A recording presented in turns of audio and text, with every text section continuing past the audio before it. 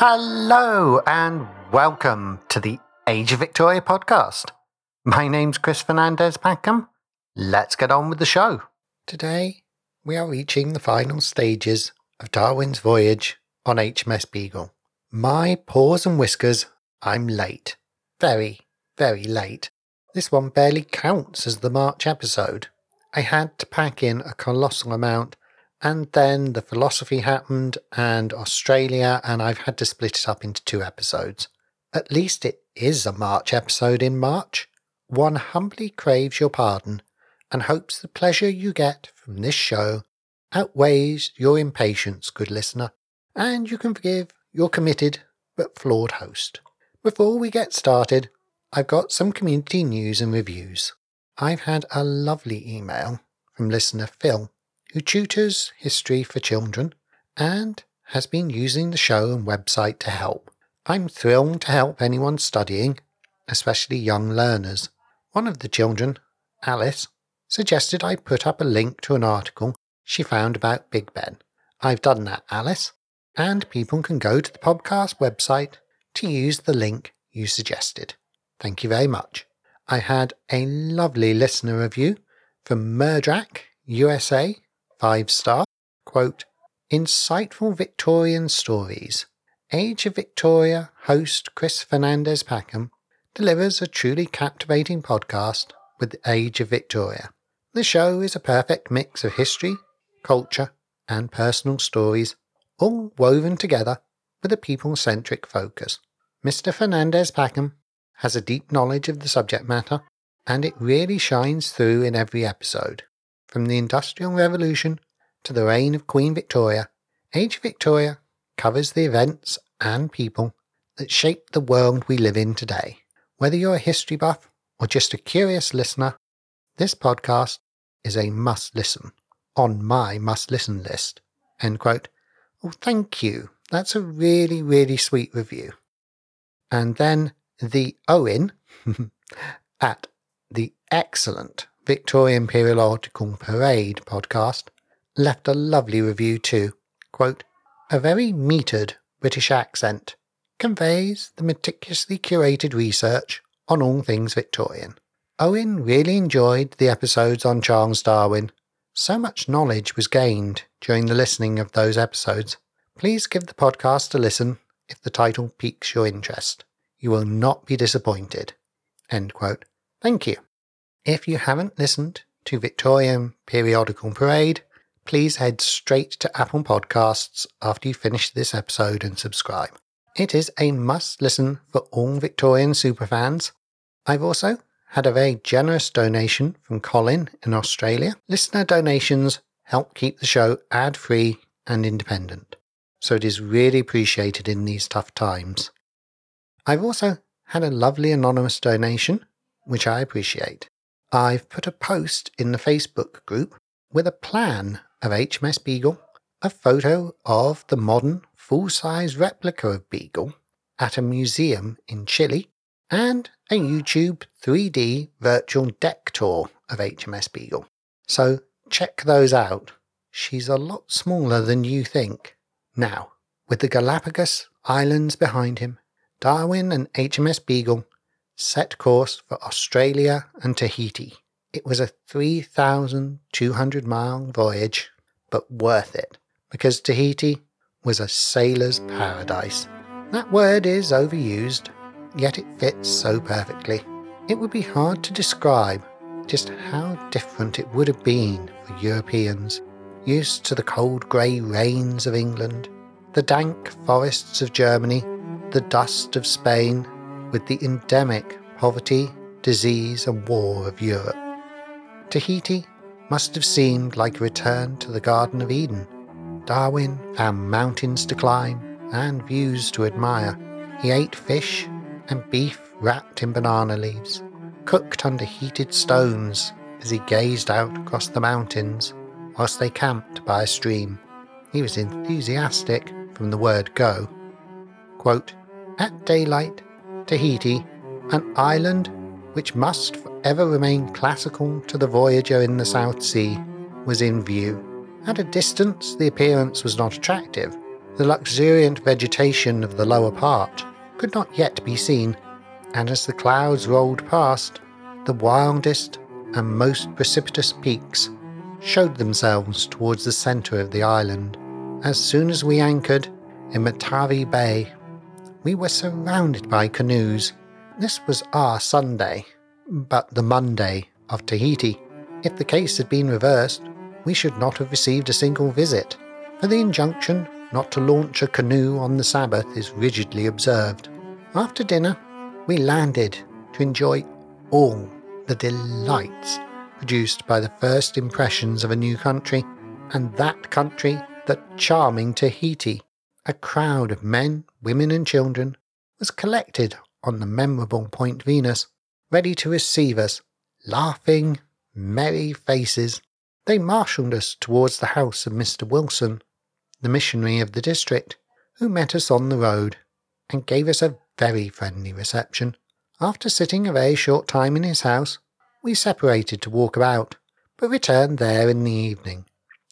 The land capable of cultivation is scarcely in any part more than a fringe of low alluvial soil, accumulated round the base of the mountains, and protected from the waves of the sea by a coral reef which encircles the entire line of coast. Within the reef there is a smooth expanse of water, like that of a lake, where the canoes of the natives can ply with safety, and where ships anchor. The low land, which comes down to the beach of coral sand, is covered by the most beautiful productions of the intertropical regions. In the midst of bananas, oranges, cocoa nut, and breadfruit trees, spots are cleared where yams, sweet potatoes, and sugar cane and pineapples are cultivated.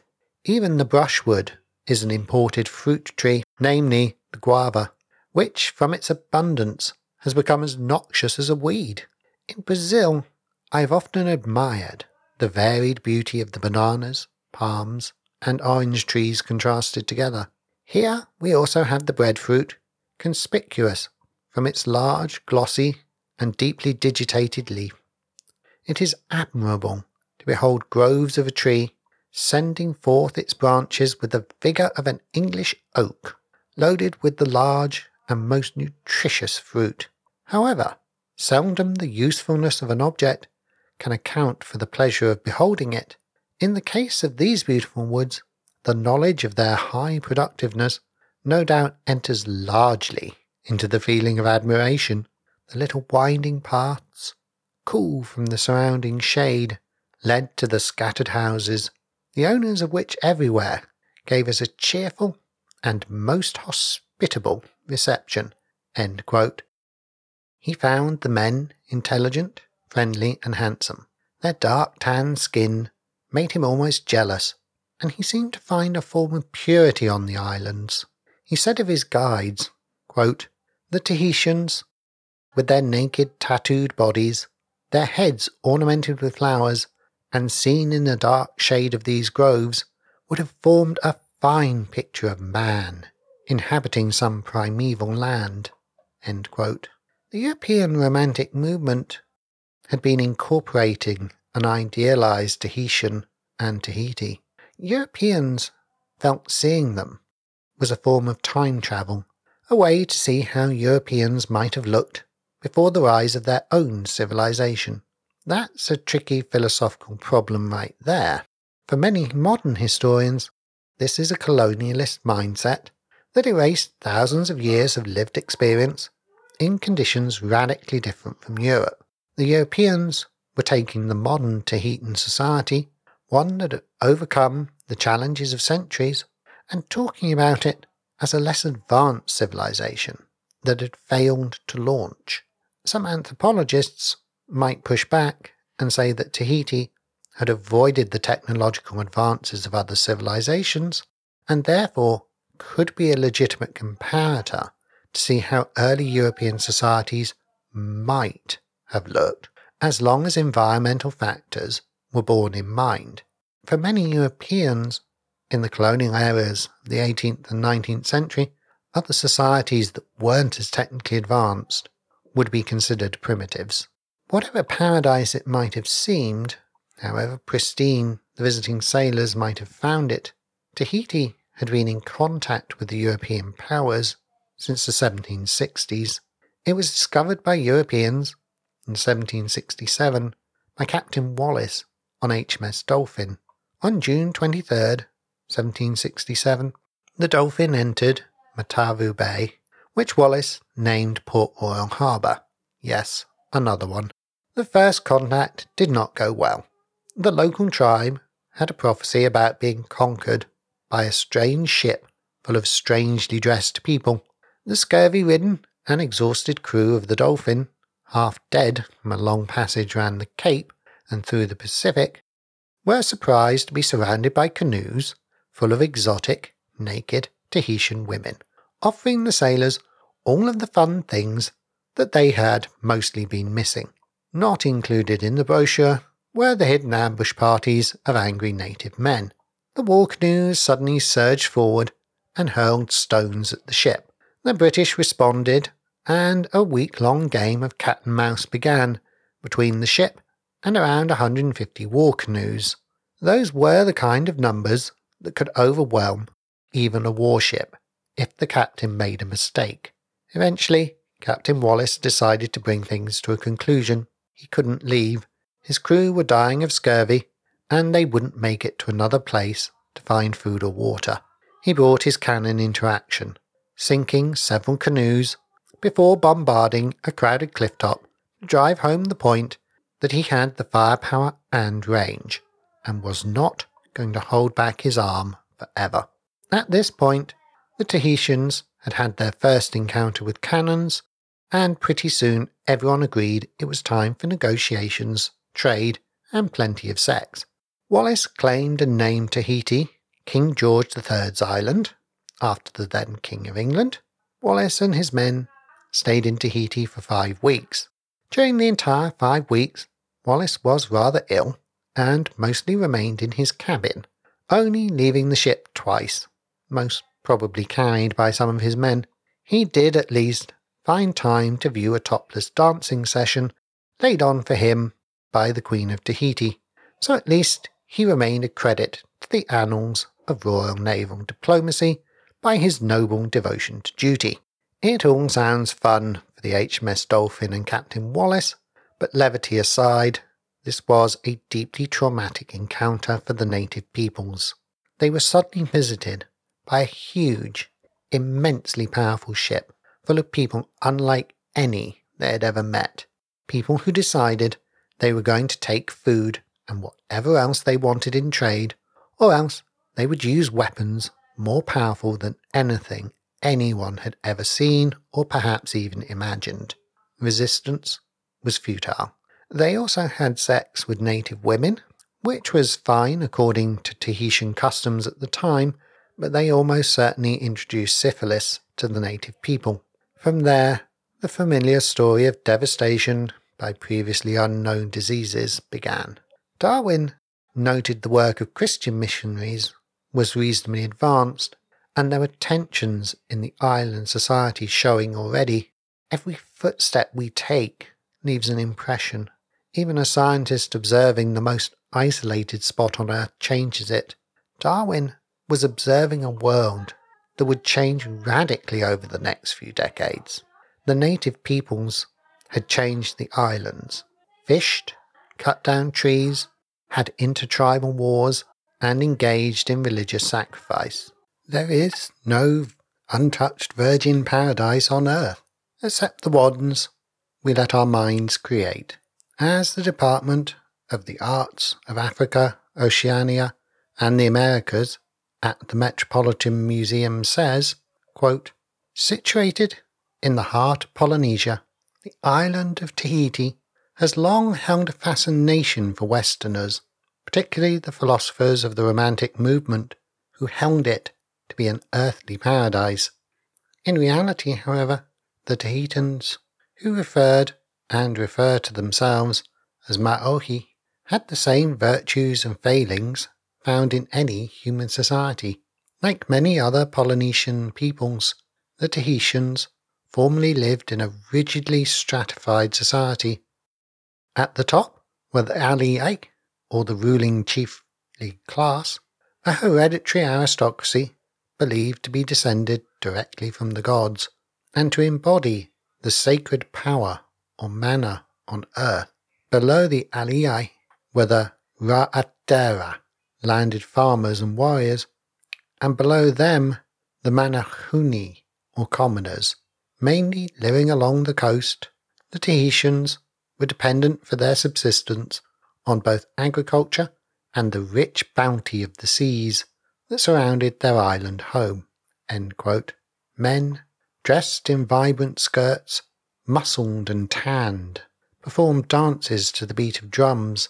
It was utterly alien to the European experience. The women would have appeared breathtaking, almost nude and sexual to the eyes of the straight-laced Victorians. The assumption that women must be dressing for men and be displaying sexual invitation for them was strong amongst European visitors who regarded being covered up as more important than being practical in a hot climate. Polynesian sexual customs were different from Europeans, and many sailors enjoyed sexual hospitality, whilst Christian missionaries attempted to stamp out alcohol and nudity. Tahitian women didn't have thousands of years of Christian anti-sexual propaganda or Old Testament-based patriarchal misogyny to demonize their sexuality, compare them to temptresses, or to equate chastity with the religious good. That would have to be hammered into them by the newcomers from Europe. Leaving aside the point that everyone should be free to do whatever they want with and to their bodies unless it harms others, this strange anti-sex stance has both ancient biological roots around ensuring paternity of children, which appears to be an intense fascination with the Abrahamic religions, but also has a deeply unhealthy amplification in Christianity. For the Christian missionaries, this wasn't a paradise with lots of people having a healthy relationship to sex and their bodies. It was a place of primitive debauchery. Christianity has a deeply problematic approach to sex and reproduction, not just in terms of the rules for Christian followers, but also by insisting Christianity is a universal religion whose rules apply to non-believers too. Since sex is a fundamental human drive and the basis for evolution, prohibitions on it can create immense cognitive dissonance. In 1829, dedicated missionary William Ellis wrote a book about his 6 years in Polynesia. He prefaced one volume with his views on Christianizing the native Tahitians.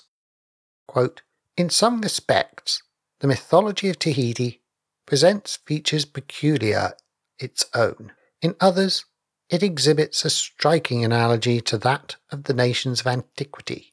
In each, the light of truth occasionally gleams through the mass of darkness and error. The conviction that man is the subject of supernatural dominion is recognized in all, and the multiplied objects of divine homage, which distinguished the polytheism of the ancients, marked also that of the rude islanders. Nor was the fabulous religion of the latter deficient in the mummeries of sorcery and witchcraft, the delusion of oracles, and the influence of other varieties of juggling and oppressive spiritual domination. The South Sea Islands appear under circumstances peculiarly favourable to happiness, but their idolatry exhibits them as removed to the furthest extreme from such a state.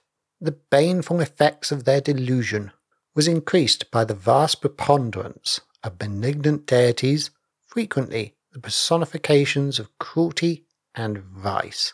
They changed the glory of God into the image of corruptible things, instead of exercising those affections of gratitude, complacency, and love in the objects of their worship, which the living God supremely requires. They regarded their deities with horrific dread, and worshipped only with enslaving fear, while the false system of Tahiti shows the distance to which those under its influence departed from the knowledge and service of the true God. It also furnishes additional confirmation of the fact that polytheism, whether exhibited in the fascinating numbers of classical poetry, the splendid imagery of Eastern fable, or the rude traditions of unlettered barbarians, is equally opposed to all just views of the being and perfections of the only proper object of religious homage and obedience, and that, whether invested with the gorgeous trappings of a cumbrous and imposing superstition, or appearing in the naked and repulsive deformity of rude idolatry, it is alike unfriendly to intellectual improvement, moral purity, individual happiness, social order, and national prosperity. These volumes also contain a brief, but it is hoped satisfactory history of the origin, progress, and results of the missionary enterprise, which during the last 30 years has, under the divine blessing, transformed the barbarous, cruel, indolent, and idolatrous inhabitants of Tahiti and the neighbouring islands into a comparatively civilized, humane, industrious, and Christian people. They also comprise a record of the measures pursued by the native governments in changing the social economy of the people and regulating their commercial intercourse with foreigners, in the promulgation of a new civil code, the establishment of courts of justice, and the introduction of trial by jury." End quote. Well, there you go. Not just Christianity, but the bedrocks of Western capitalist society and democracy, all bundled up into one and hammered down your throat, whether you like it or not. Nor was it just sex that the missionaries were clamping down on. Dancing and singing of anything except hymns was banned, and visitors soon realized that Christian missionaries tended to be on what we might call the extreme fringes of Christianity. No one in the mainstream English churches would dream of banning singing, for instance, and missionaries were not always as well regarded in Victorian Britain as you might assume. Many were not part of the established church and were part of the outsider evangelical movement that was considered suspicious.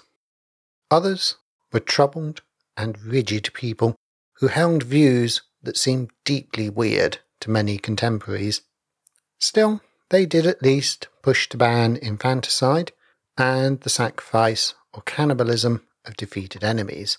They also heavily targeted the children for re-education, on the basis that if you could get the children converted, then they would be guaranteed to convert future society.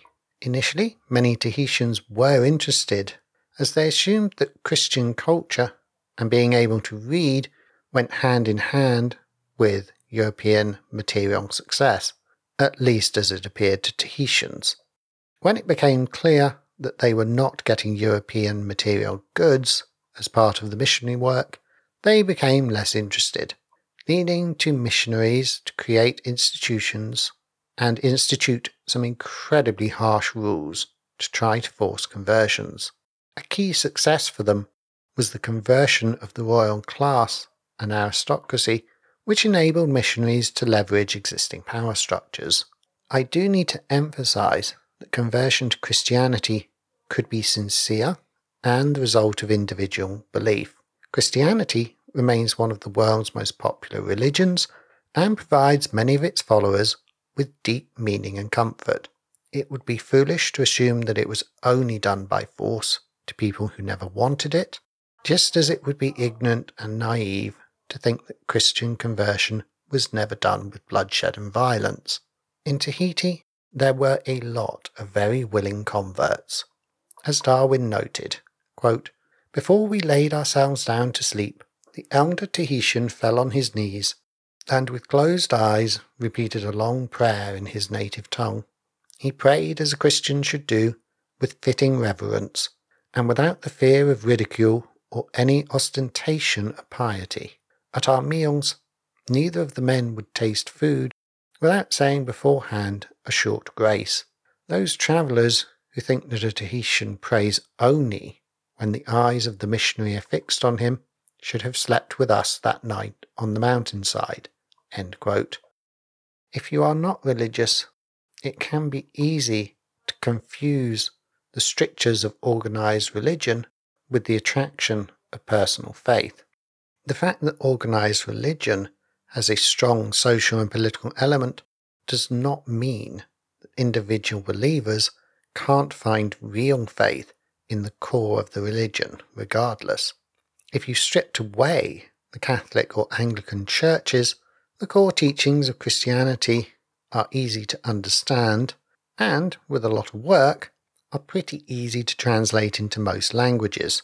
The London Missionary Society was pretty soon cranking out dictionaries and Bibles, and without an established church, they didn't have to bother with formal liturgies or official church calendars. They could concentrate on what to them was the core message of sin and redemption via Christ.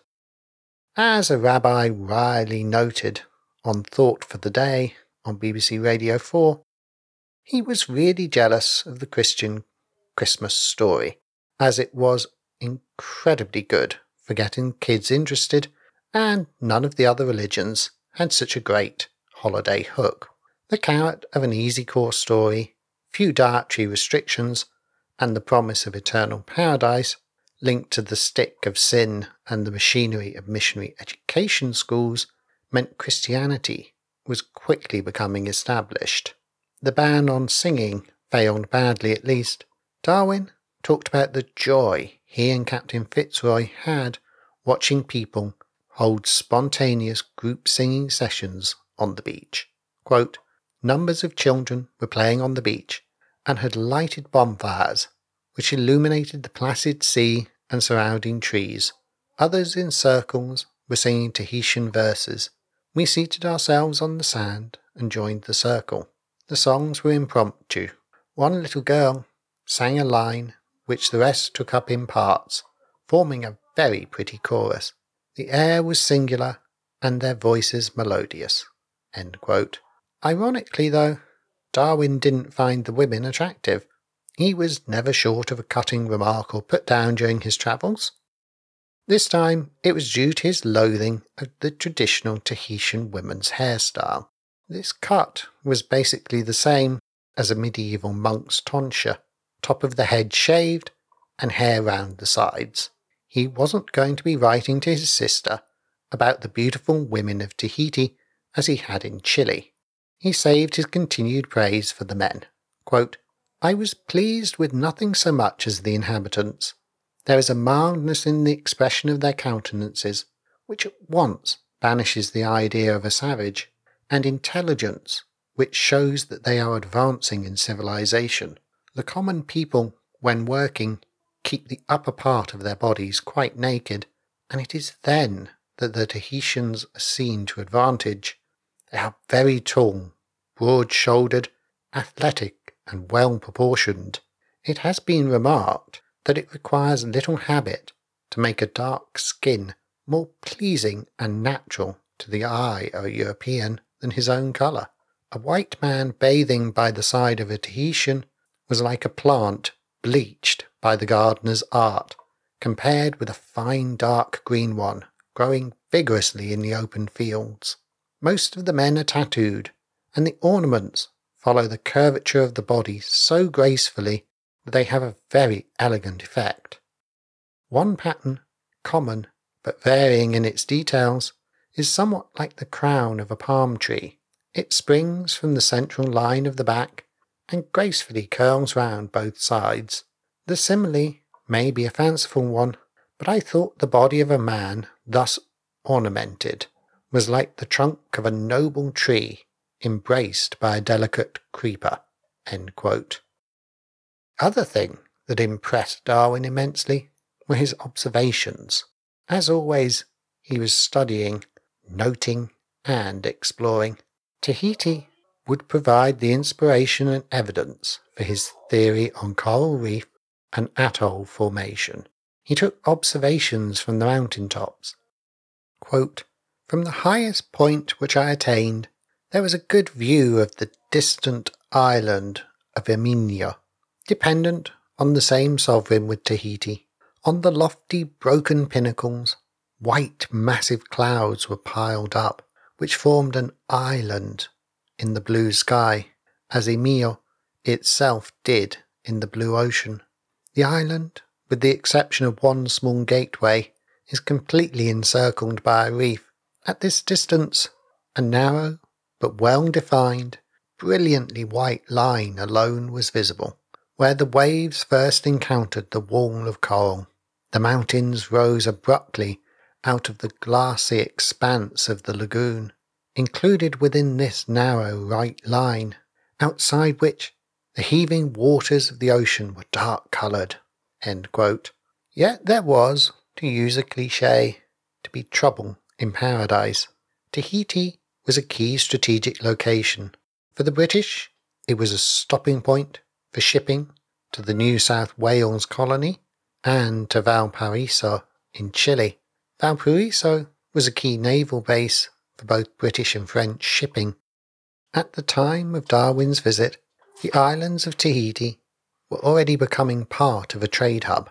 Tahiti exported pearls, coconut oils, sugar, arrowroot, and pearl shells, plus acted as a stopping point for the whaling trade. I really need to emphasize how vast the whaling industry was in the 19th century.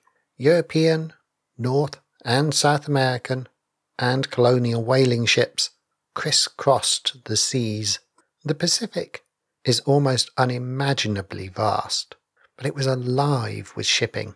The British had already been interfering in Tahitian succession for some time, and it got rather confusing for a while, as the British decided to ignore the traditional Tahitian custom of recognising adopted heirs, and instead effectively forced a young boy onto the throne.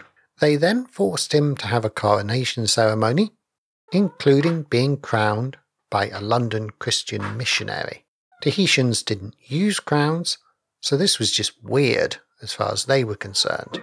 The missionaries encouraged the new king to write to King George IV for British protection. The Americans wanted in on the act as well, as part of their longer-term plans to expand into the Pacific. They sent a man of war in 1826, whose captain signed a treaty with King Pomer III for peace, friendship, and trade goods. The young king died in 1827, and his sister, or half-sister, depending on your view of sources from the aforementioned succession chaos, became Queen Pomer IV. Her full name was actually Aimata Pomer IV Vahino o Puna Ateri Itui. We all know I screwed that pronunciation up, no offence intended. Incidentally, Aimata is a traditional title that means Eater of the Eyes of the Defeated. How cool is that? Maybe not so much when you consider it was probably rather literal at one point in time. So when Darwin arrived and travelled, it was into a Tahiti that was dealing with social change, the increasing influence of Christian missionaries, and the pain of joining the world trading networks. Captain Fitzroy was going to make a big step change for the island situation by getting the Queen to grant the repayment of damages she had been charged by the British as reparations for an alleged pirate attack. Fitzroy handled the potentially dangerous situation well. When Darwin talks about paradise and the men being a glimpse into primitive earlier times, he is ignoring these huge changes on Tahiti. First, just the changes from humans being there to cut down trees, plants, and fish, and second, from the rapidly changing political and social situations. He wasn't observing a pristine paradise in which humans were few detached observers. Paradise, if there be such a thing, was lost long ago. Queen Pomer IV was involved in a complex series of political moves herself. She was having to deal with ambitious tribal chiefs and Christian missionary influence, which she resented. According to Karen Stevenson of the University of Canterbury, in her paper Imata, Queen Pomare IV, Thwarting Adversity in Early 19th Century Tahiti, quote, Pomare IV was seen to be a key player in the reversion to heathenism. Her court was a virtual centre of heathen resistance to missionary teaching, as well as to the laws of her father. She delighted in watching dance performances and was apt to demand tribute, practices prohibited by the Pomare Code. Her companions were reminiscent of 18th century arioi, mostly wild young men who practiced tattooing, made cider from fermented mangoes, and slept and ate with the royal couple. She also appeared to be sympathetic to the Mama Yaya movement, which was not only anti-missionary, but made a mockery of Christianity. End quote. I'm tempted to say, that sounds rather more fun than the missionary school, to be honest. But her early actions and views soon changed after she put down a rebellion. She decided she needed Christian missionary structures to increase her domestic control and to extend some control over drunken sailors and other European traders. She astutely updated the legal code to control immigration, restrict sale of land to foreigners, restrict drunkenness, and crack down on prostitution. She was in an invidious position. The British, French and Spanish all had laid technical claims to Tahiti, although the British were not interested in pressing any actual claim, as long as trade was open and the Navy welcome to stop as needed. They didn't want the time, effort and expense of directly conquering the place. The French would make a very aggressive attempt to conquer Tahiti between 1844 and 1847. This war resulted in Queen Pomare IV of Tahiti writing to Queen Victoria to request military aid, and the Tahitian affair, as it was called, nearly resulted in a war between Britain and France in the 1840s. That would have changed the course of history pretty dramatically. A war between the ancient frenemies in Europe and across the Pacific, but with the improved military technologies of the Victorian era. Eventually, France would conquer Tahiti. Queen Victoria was saddened by the incident, saying, quote, I talked with great regret of the unfortunate affair of Tahiti, which threatens to disturb the happy harmony established between England and France. The French Admiral du Petit-Douars by name has taken possession of the Society Islands on the ground that the Queen Pomare hoisted her flag and has dethroned her and driven her from the palace. The English naval officer protested against the conduct of the French. The French government say this action was without their instructions, but the Admiral came there with 3 ships of the line. If the French at once disavow the Admiral, all may come right, and some treaty may be entered into, perhaps, similar to that regarding the Sandwich Islands. However, the Admiral not be disavowed, matters may become very serious, as we cannot acquiesce in this act, the Queen having strong claims upon us. Lord Aberdeen has already at once represented this to St. Olaire, and I hope that the King and Gazoo, who are both anxious to keep up the present good understanding between our countries, will do what is right and just. End quote. Sadly, Darwin was not impressed with Queen Pomare IV when she visited HMS Beagle to give them a farewell on the 25th of November. Quote, in the evening, 4 boats were sent for Her Majesty. The ship was dressed with flags, and the yards manned on her coming on board. She was accompanied by most of the chiefs. The behaviour of all was very proper. They begged for nothing, and seemed much pleased with Captain Fitzroy's presence.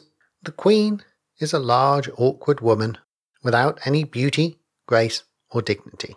She has only one royal attribute, a perfect immovability of expression under all circumstances, and a rather sullen one at that.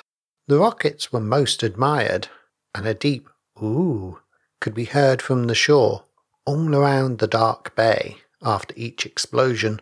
The sailors' songs were also much admired, and the Queen said she thought that one of the most boisterous ones certainly could not be a hymn. The royal party did not return on shore till past midnight. End quote.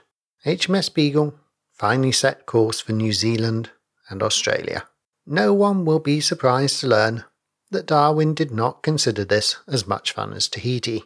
Let's remember that most Victorians would never have left Britain.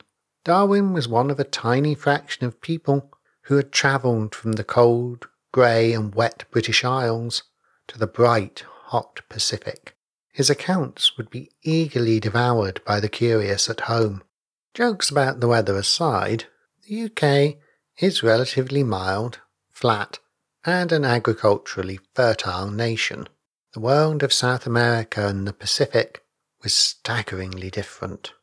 If the natives felt like they were being invaded by the aliens, the crew of HMS Beagle must have felt like the USS Enterprise in Star Trek, alone and in a strange universe.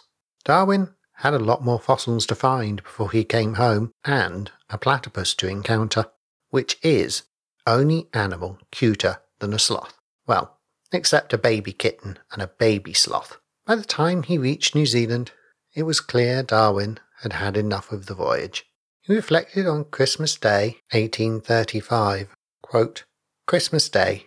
In a few more days, the 4th year of our absence from England will be completed.